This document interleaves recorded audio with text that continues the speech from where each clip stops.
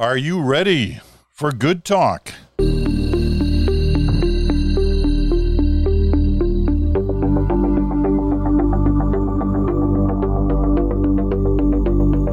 hello there, Peter Mansbridge here in Stratford, Ontario. Bruce Anderson is in Ottawa. Chantal is in Montreal. You know, it is sometimes misleading to make too many judgments based on the personal relationships between a Prime Minister of Canada and the President of the United States. Sometimes these guys look like they really get along, and other times they don't look like they get along. And what does that actually mean in terms of the relationship between the countries? You know, there's lots of examples over history. And, I always think back to the Pierre-Trudeau, Richard Nixon time, where Nixon was caught calling Trudeau and I use his word, asshole. Where Trudeau replied in that very Pierre-Trudeau-esque way, I've been called worse things by better people, which kind of put the end to that kind of back and forth. But, at the same time, they clearly didn't like each other that much. But the two countries got along in some areas, not all areas, but in some areas. And so the personal relationship didn't necessarily have that much of an impact on the relationship between the two countries. We look at the situation now with Justin Trudeau, who had a great relationship with Barack Obama. What did it actually deliver? Not sure. He's got a good relationship, it's said, with Joe Biden, and their history seems to have proven that with some of past visits that Biden made to Ottawa when he was vice president. But here they are, locked horns on the issue of protectionism, and they both basically admitted that there's still a long way to go if they're ever going to reach an understanding on that front. So after their little meeting in Washington yesterday, which also had the president of or the leader of Mexico in the room at the same time, what was accomplished? Was anything accomplished? Was it just one of those photo ops that passes through time, and you kind of look back at it months later or years later and say, well, nothing really happened there? Or did something happen? What's our assessment of all this? Chantal, why don't you start? Well, no one sang.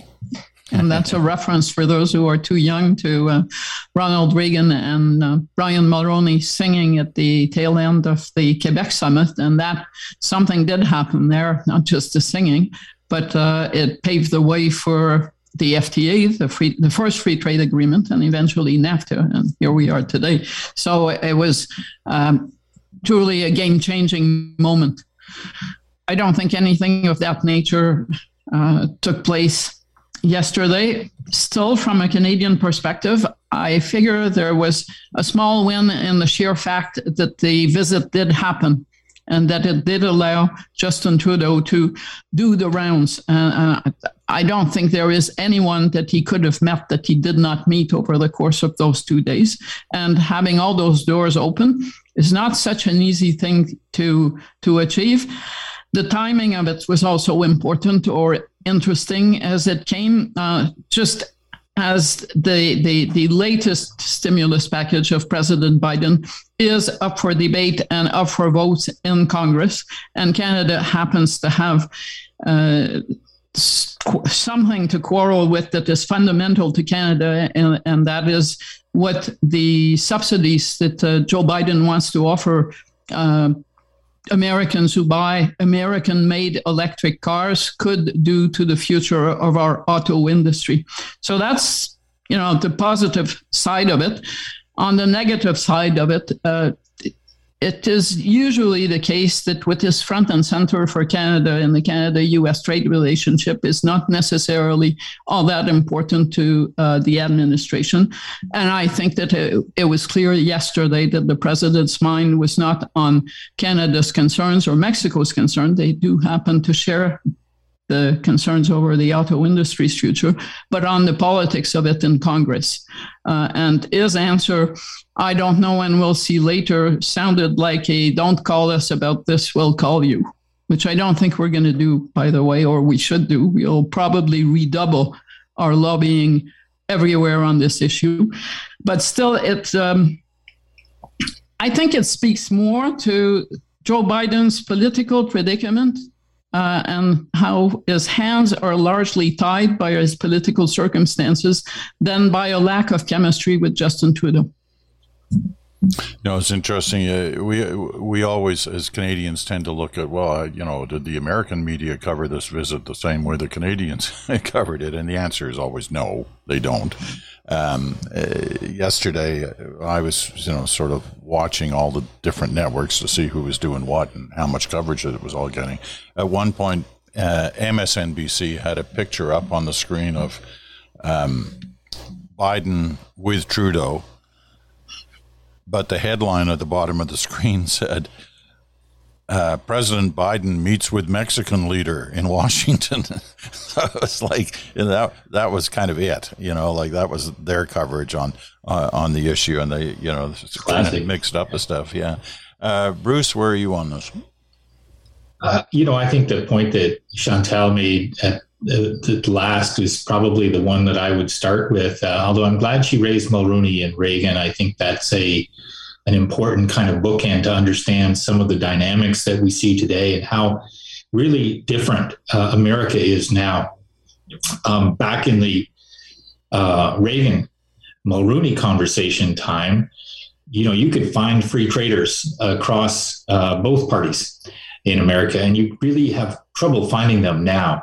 The Republicans are isolationist, protectionist, and the Democrats are not isolationist, but definitely lean towards protectionism. And the other thing about Reagan is it feels to me like he was a president who was kind of in command of his situation and the direction of the country. And I don't see that with Biden now, with all, appropriate respect for him. He's polling at 36% approval. His big problem is the Republicans on the surface, but his bigger problem probably is that his party doesn't really have, almost like the Conservatives here in Canada, they're not agreed on what they should be for and what they should be trying to accomplish. And so when he says, I don't know if I can do this, I read that as that's a lot better than kind of Trudeau-Trump, where Trump was saying every time Canada came up, Canada's our objective enemy, is doing bad things to us, is harming our economy, is ripping us off, is an unreliable and unhelpful ally. Biden is not there. Biden is saying, I don't know if I can do it, but it comes from a place of, I think we should. I think he understands the economic dynamics between the two countries. I think the chemistry, obviously, between he and Trudeau is pretty good. But I think he's saying, I've learned some hard lessons in the last several months, which are mostly to do with, is my party with me? And also, why am I leaking oil with the American public so much? And so I think he's on tenterhooks. And, so I'm very much in the world of something happened, because this conversation needs to happen. It won't be fixed overnight, if it's fixed at all. It will be started and continued. And somewhere along the way, rather than have a big kind of public ideological shift in the Democratic Party, so they all become kind of more free traders, at least as it relates to Canada, there'll quietly be a carve-out, or there won't be. But it's probably a good thing that American media doesn't cover it very much, because only bad things could probably happen if the profile of Canada looking to have access to e-vehicle assembly became a higher profile issue. There'd be more protectionism rather than less. What's interesting about the Biden approval ratings and how they impact this story and our relationship is that his policies, especially surrounding the infrastructure program, and all the money that's going to pour into the American economy, are extremely popular. Like their numbers are high, and yet it's not, at least so far, running off to him as well. I mean, whether it was Afghanistan or any number of different things that happened over the summer have just made his numbers plummet. Now, you both mentioned Reagan. We should keep in mind that Reagan, a year and a half into his presidency, was not doing well. He turned it around by the midterms at the end of 82. I don't think it was nowhere near this bad, but I mean, he had dropped in terms of his popularity. So, things can change, and, will the infrastructure program change his approval rating? I mean, the problem with infrastructure is it can be a great thing and it looks good on paper and there's a lot of money going in, but you don't see it in a week. That bridge in your town isn't suddenly rebuilt or restructured or what have you. It takes a while. But the impact of his popularity on whatever he does, including his relationship with Canada and Mexico, likely suffers to some degree because of his, internal political concerns. Go ahead, Chantal. Yeah, a couple of points on the approval rating. I don't cover U.S. politics, but even from a distance, the way the Afghan issue was handled would have had tremendous impact on the American psyche. It did on us, and we were standing back one row from what was happening on that score. I also think it hurt Biden internationally. And his stature, the kind of messages it sent. And it is true, I agree with Bruce, that this is more normal than anything Donald Trump was throwing at Canada. But looking at the situation, it seems clear to me that the strategy that Canada used, the Team Canada approach to Donald Trump, is now going to have to be used in much the same way and with the same extent of intensity as over the Donald Trump period. And I think, the federal government and others will tell you we did not stand down, but I think we did. Once Biden was elected, because the pandemic happened, we can't kind of relaxed and now are launching this. I was listening to Ontario Premier Doug Ford this week talking about, how important the auto stuff was, which it is, but it had been a really long time since I'd heard Donald Trump talk about Ontario U.S. interests. So we're coming a bit late to the realization that not being Trump is not everything. But Bruce talks about maybe there'll be a carve-out, maybe there won't be a carve-out. So let me just give you my take on what that means for this country's economy. It's not a to be or not to be, and then we'll do something else moment. We are in a transition to a greener economy. For us, that means that our oil and gas industry is over time going to go in some decline. Not today, but tomorrow. Our auto industry is a key piece of our economic infrastructure. That transition means it needs to move to the electric car manufacturing model, and we need our piece of that pie, or else our car industry, our auto industry, is going to become the equivalent of those who were making horse carriages when the cars arrived. So this isn't just about will we be selling this piece or that piece. It's about whether the industry has a future. And that is why people in the industry are freaking out and saying things like this is much worse than anything that Donald Trump ever threatened to throw at our industry. So for the Canadian government, for the Ontario government, for any government, there cannot be no carve-out. I agree with Bruce, that doesn't mean we should have a signing ceremony on the lawn of the White House. That this should probably be accomplished through back channels because it makes sense for everyone. But it is a crucial issue. Yeah, you're completely. Yeah, I think that. Sorry, Peter. Did you want to? I was just going to say Chantal's point about transition to e-vehicles is so good. It's so important because when transition really starts to take hold, it happens very fast, and man, you can be left behind in the dust awfully quick if you're not prepared for that. Anyway, sorry, Bruce, go ahead. Yeah, well, one of the things I would say about that is that I think the decarbonization transition is gathering pace and momentum, and capital is flowing to places that look like there's strong bets on how to decarbonize using technology, including in the automotive sector. The pace of consumer shifting on the e-vehicle side is a little slower than might have been anticipated, in part because some of the biggest manufacturers foot dragged on it.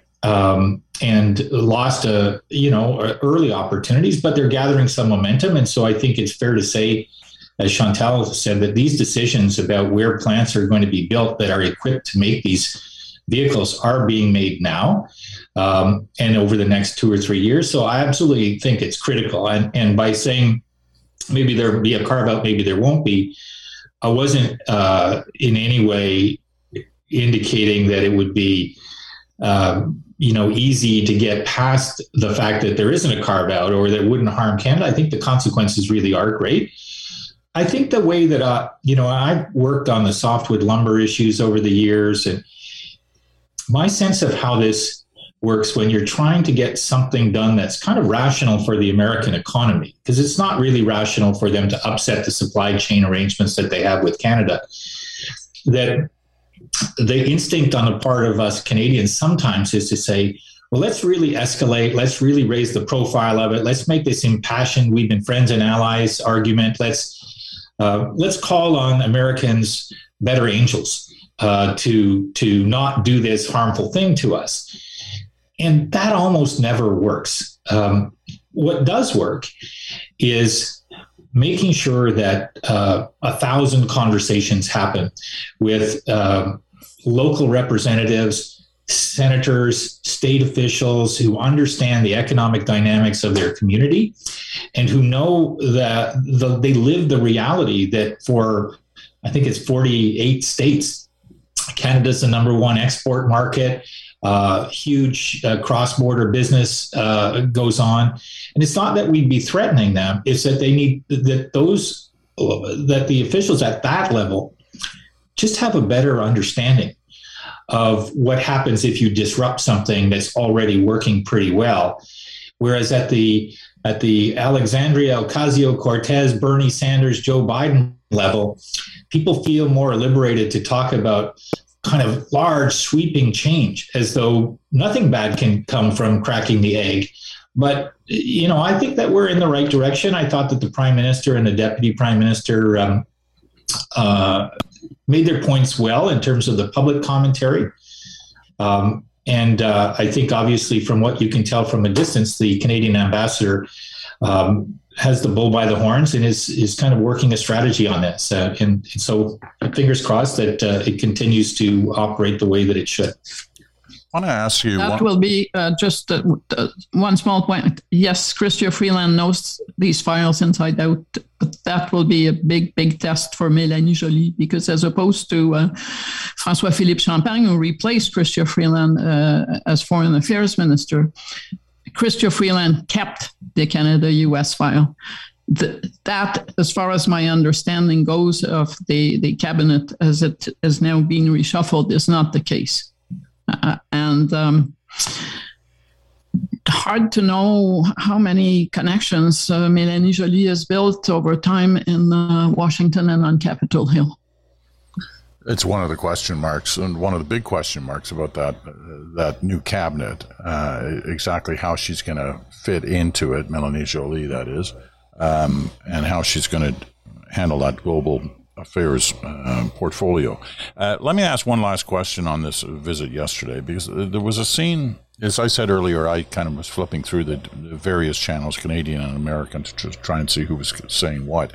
And at one point, I think I was passing through Fox, and they had one of their White House correspondents on the White House lawn talking about something, not about that, not about the Three Amigos summit, something else. But in the background, you could see the Mexican delegation out in front of the White House, all of them taking, pictures of themselves from this, great visit at the White House, how exciting it was that they were, all kind of there. And these were, a mix of what appeared to be senior bureaucrats and in some cases, perhaps ministers, I don't know.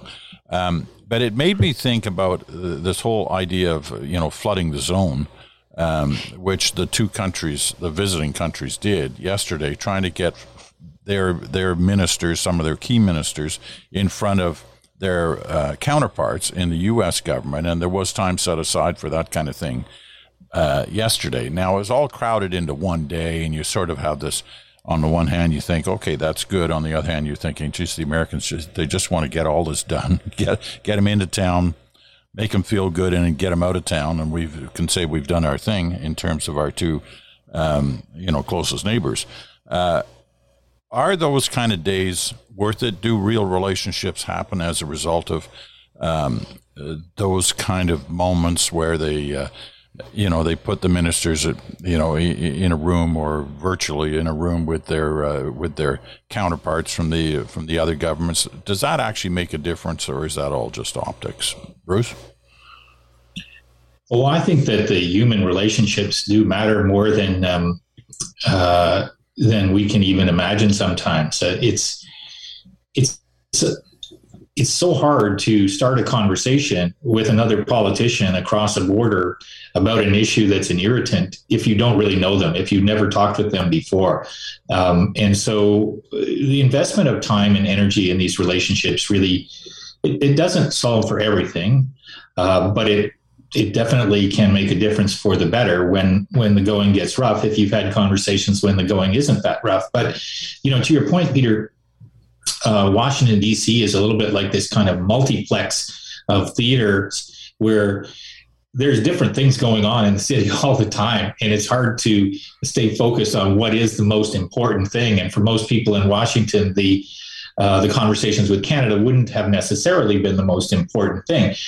Having said that, when I look at some of the entrails that I'm seeing, I'm assuming that it was a good thing for the Prime Minister to have a sit down with Kamala Harris, which he did. It was one of the most kind of widely distributed photos coming out of the thing, was that they seem to be having a kind of a quiet conversation. Why I think that's important, and why I hope that the Prime Minister or officials on Canada's behalf were also having conversations with Republicans, is we don't know what the shape of U.S. politics is going to be like after the 2022 elections. It's a fair bet that Biden isn't going to run again, in my view. And who is the Democratic standard bearer at that time? Who knows? But Harris obviously has at least a kind of a notional lead. But the House is probably going to flip to Republicans. And it may well be that our salvation on this issue will come from Republicans rather than Democrats. I don't think we know the answer to that, so we're better to kind of flood the field and reach out to as many potentially influential stakeholders as possible. We got to write that down, Chantal. Now, Bruce is on the record as, one, Biden is not going to run again, and two, as we all remember, a couple of weeks ago, he said Trudeau won't run again. Do you have a block on the word probably? Because I thought I said probably, but we can go back and listen to tape. I tend to come for once to Bruce's rescue rather than pile on. I tend to agree with his sense that Biden is unlikely to be a two-term president.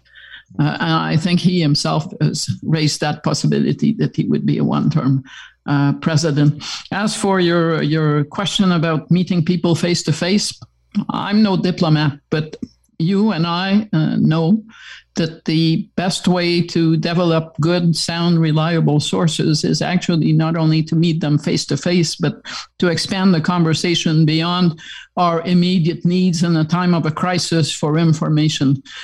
You're much more likely, if you develop a face to face and then that kind of a relationship, to at least get straight talk from the people you speak with, then if you're just a voice on the phone that rings when something bad is happening and there's a fire in the kitchen.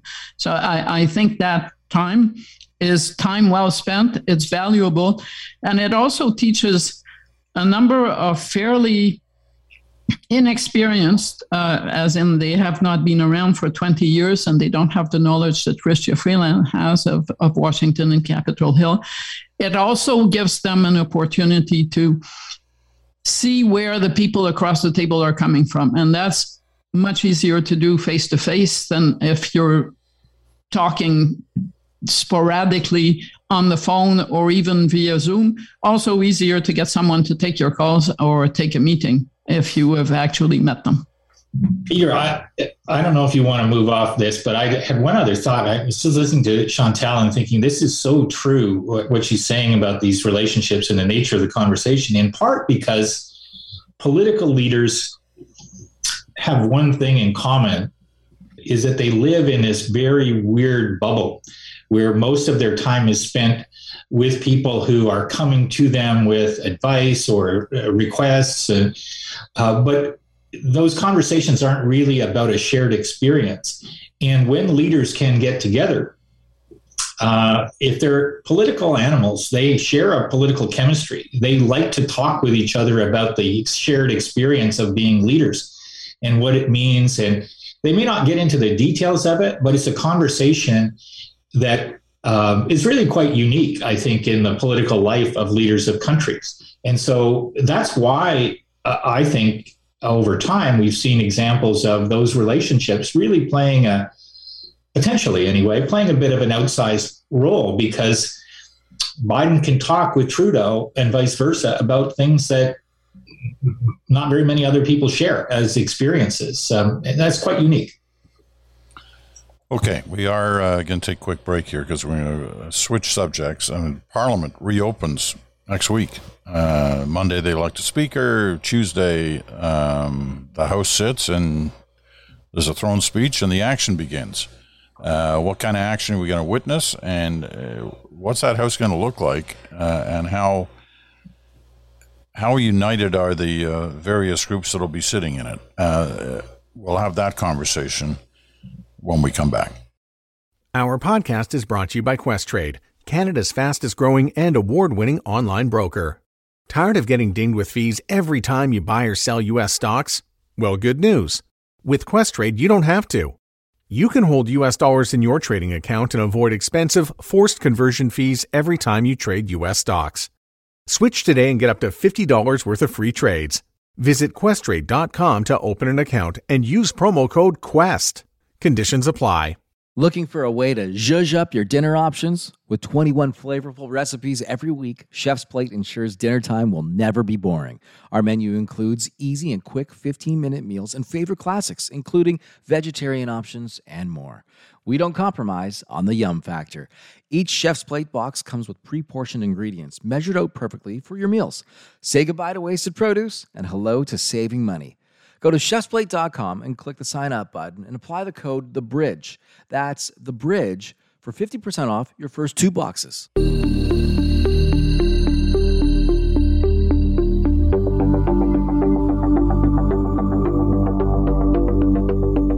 And welcome back. This is Good Talk on the Bridge. It's Friday, and lots to talk about on this day. Before we get going, a couple of reminders. You're listening on either SiriusXM channel 167 Canada Talks or on your favorite podcast platform. And of course, we are grateful that you've joined us for this edition of Good Talk. The other thing I should remind you, if you didn't hear yesterday's podcast, by popular demand and because of your requests, I've decided that I will sign some book plates because I can't get out there on the traditional book tours. Many of you are asking for me to sign your book. The easiest way to do that is to sign a book plate, which I have some now finally, and I will respond to your request for a book plate to put in the book, either for yourself or for a gift for Christmas, what have you. Are there hats, Peter, and koozies for beer? Is there any other merchandise that we can get by just going online or writing you an email? T-shirts, T-shirts. T-shirt. We have noted that you found yet another way, like that book. This is a request I had resisted, and I'd said I wasn't going to do it again this year after last year signing, I don't know, whatever it was, 1,000 of them. But I'm away a lot this fall, so it was also making it harder. But I'm here for the next couple of weeks, so I thought we should do this, and so I will. So drop me a line, themansbridgepodcast@gmail.com, themansbridgepodcast@gmail.com. The publisher requires that you include a proof of purchase slip. And that can be you in the book, a picture of you in the book, or a picture of the receipt, whatever. And we'll get those out. Okay, enough of that. Let's deal with the Parliament returning next week. Chantal, why don't you set the stage for us in terms of expectation for what happens? Okay, so the logistics, as you stated them on Monday, electing a speaker. The former speaker is running again, but he does have competition. That's a vote by all MPs in the House of Commons. So that will take whatever time it takes. And at that point, I'm guessing, and the mechanics of this, there's an extra logistical wrinkle here. I don't think that at this point it is possible to have a hybrid Parliament. I think it requires a motion to be passed. So that would presumably mean that the people who show up to vote for the speaker would be all of them vaccinated to make their way to the House of Commons to go through that exercise. That would presumably mean that those who are not there are going to get phone calls to check whether they were absent, because they are amongst the very few Conservatives who are not vaccinated. I don't totally expect parliamentarians to try to storm the building, but you do know that the Conservatives want to raise a point of privilege on the issue of mandatory vaccination to take one's seat physically in the House of Commons. So all of that will have to be haggled over the first few days. The throne speech is the next day.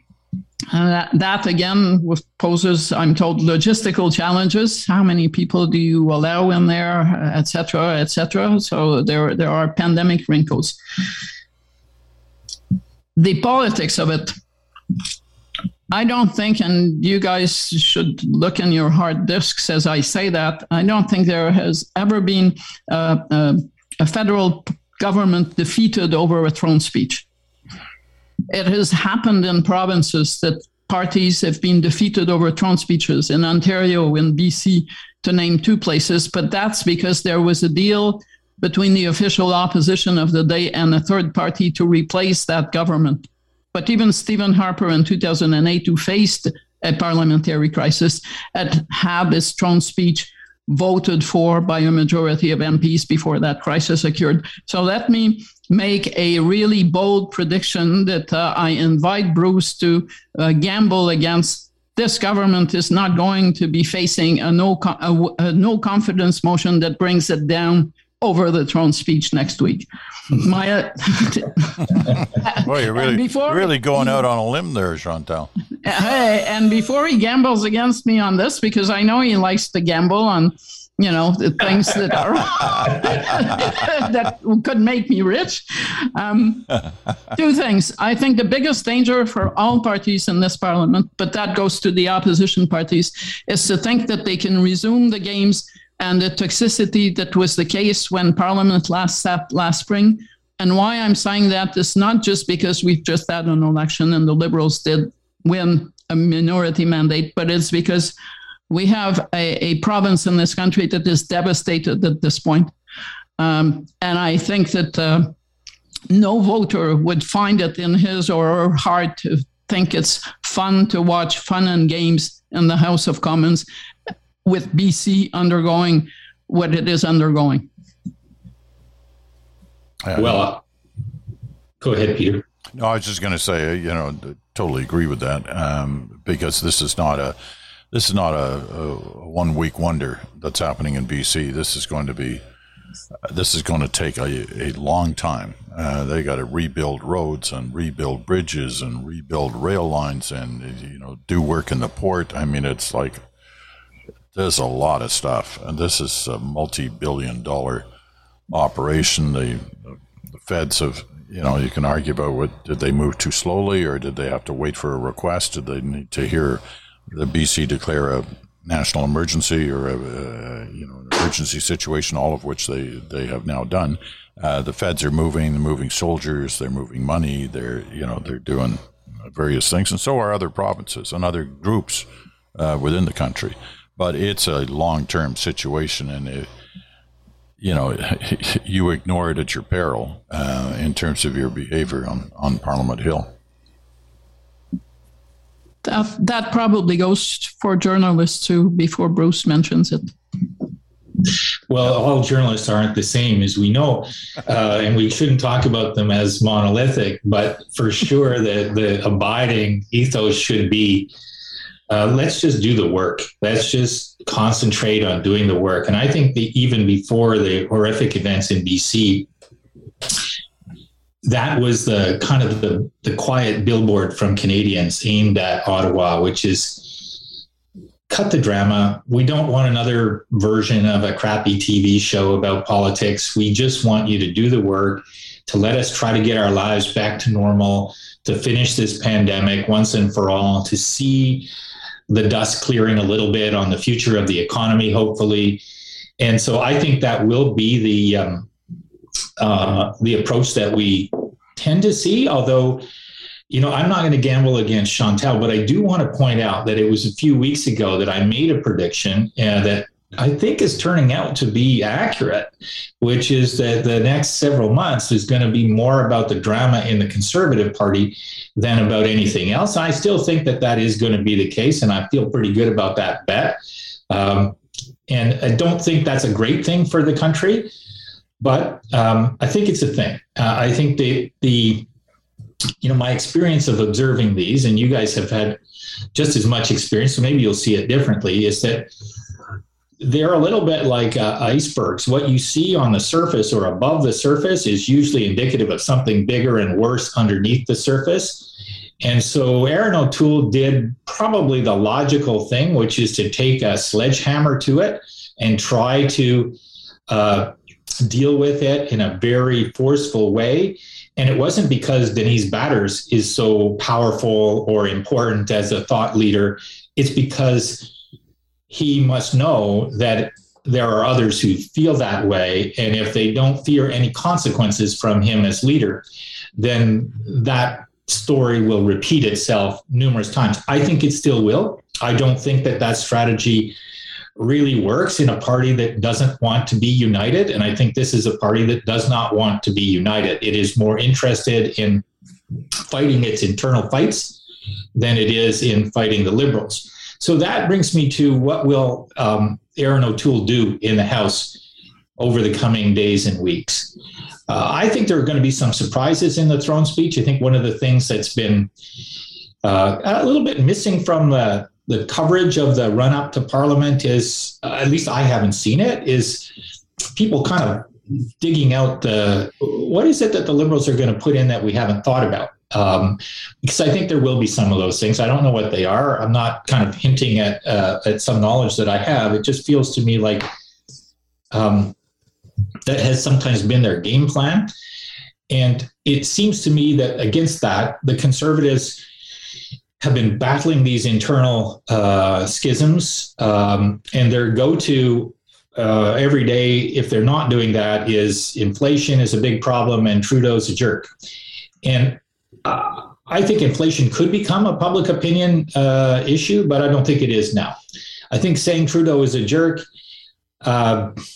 we've said this, all of us before, they think it. There's some part of the public who thinks it, but there's a big part of the public who goes, that's sort of either not my view or it's not the point.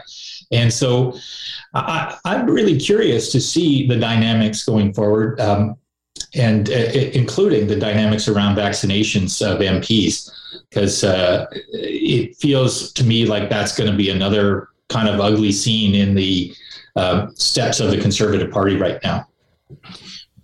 To use the jerk analogy, and a lot of Canadians would respond to the Trudeau as a jerk with the your guy is a bigger jerk, and then move on from there. It is possible that the Conservatives will think that they can use the return of the House of Commons to be as toxic and as aggressive as possible as a diversion from their own troubles. I don't think that will help them at a time when they've been slipping significantly in public opinion. That kind of approach will come across as anything other than tone deaf versus the public mood. But I don't discard that they will do this. I agree with Bruce that the descent over Erin O'Toole is like an iceberg, and chopping off the little bit of ice that was on the surface does not mean that the iceberg is in any way, shape, or form melting in front of anybody's eyes.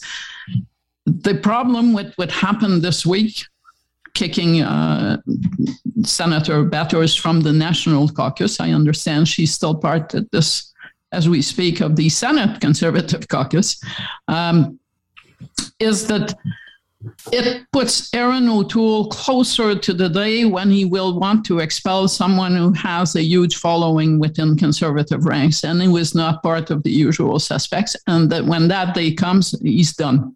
His leadership will be over.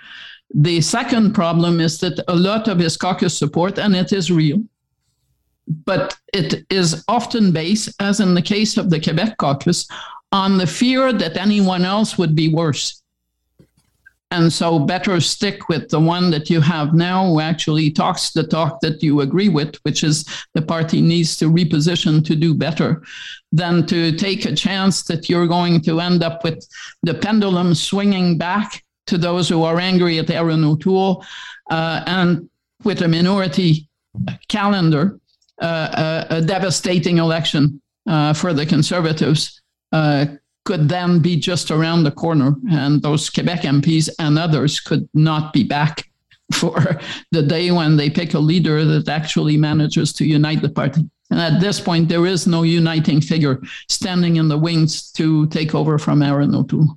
Yeah, Chantal, I would take your bet about the government falling on this if the Conservatives were polling even with the Liberals as they were just before the election. You mean that the NDP, you mean that the NDP and the Bloc Québécois would seriously hand power to the Conservatives? No, I think that the dynamics to try to cause an election are really only those accidental and wrong-headed dynamics when a leader feels like, if I can find a way to make this happen, I have a better chance of surviving in the job than otherwise. I don't think we're there. I don't think those dynamics exist. So I'm not going to take the bet. But I think that's the scenario sometimes. True, but a government that fell now, and that is why governments have only fallen on the Trump speech when there was already a deal to install the official opposition in government with a third party, is for the NDP and the Bloc to consider that they would, in any scenario, defeat Justin Trudeau within a week of the House coming back, so that Erin O'Toole becomes prime minister, would mean that those parties would face the wrath of the people who voted for them. I know you're offering me a sucker bet, and I'm not taking it. That's I think that's when you're betting on things that look like sure things, I don't stand in the way of putting money on the line to just send you a check next week.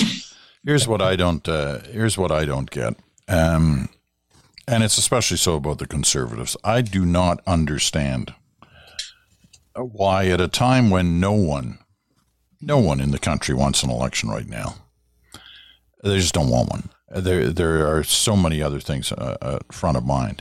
Why the Conservatives are spending so much time on this issue. This is a perfect opportunity for any political party.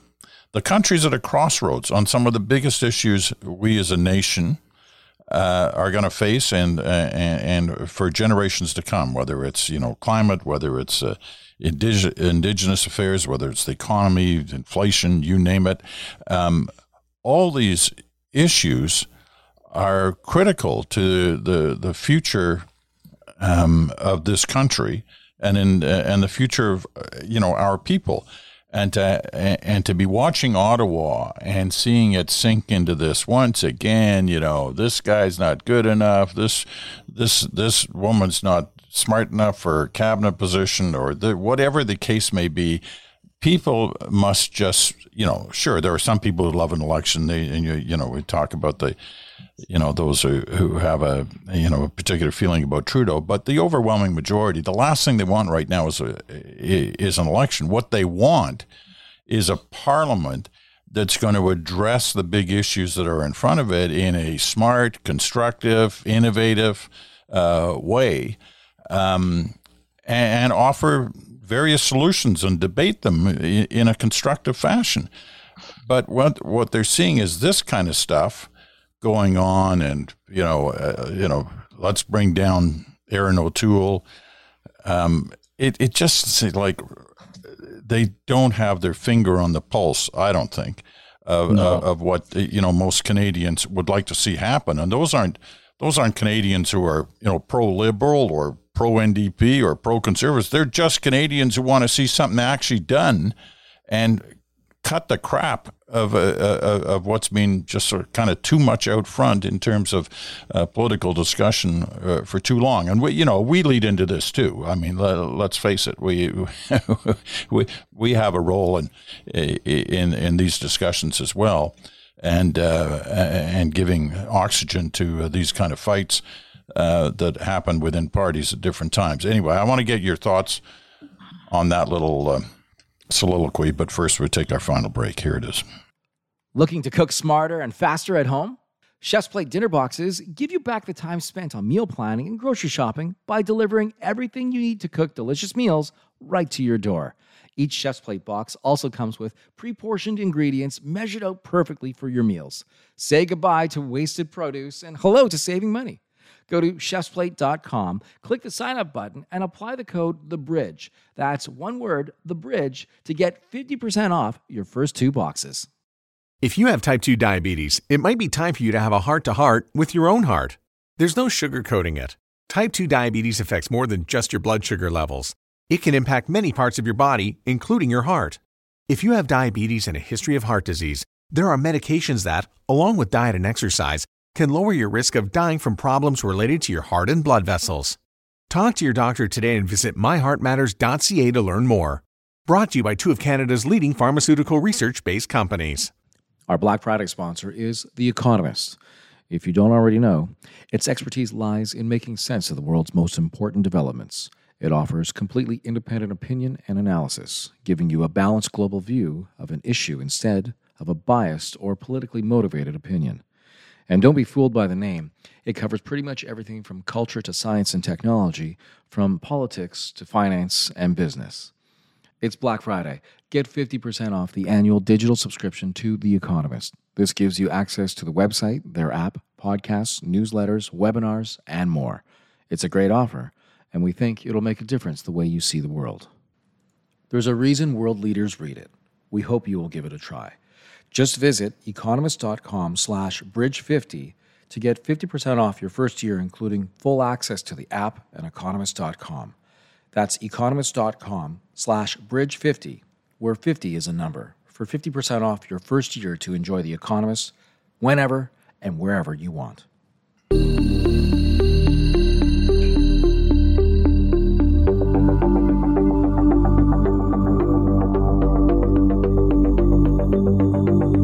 Okay, back for final thoughts with Good Talk. Chantal's in Montreal. Bruce is in Ottawa. I'm in Stratford, Ontario.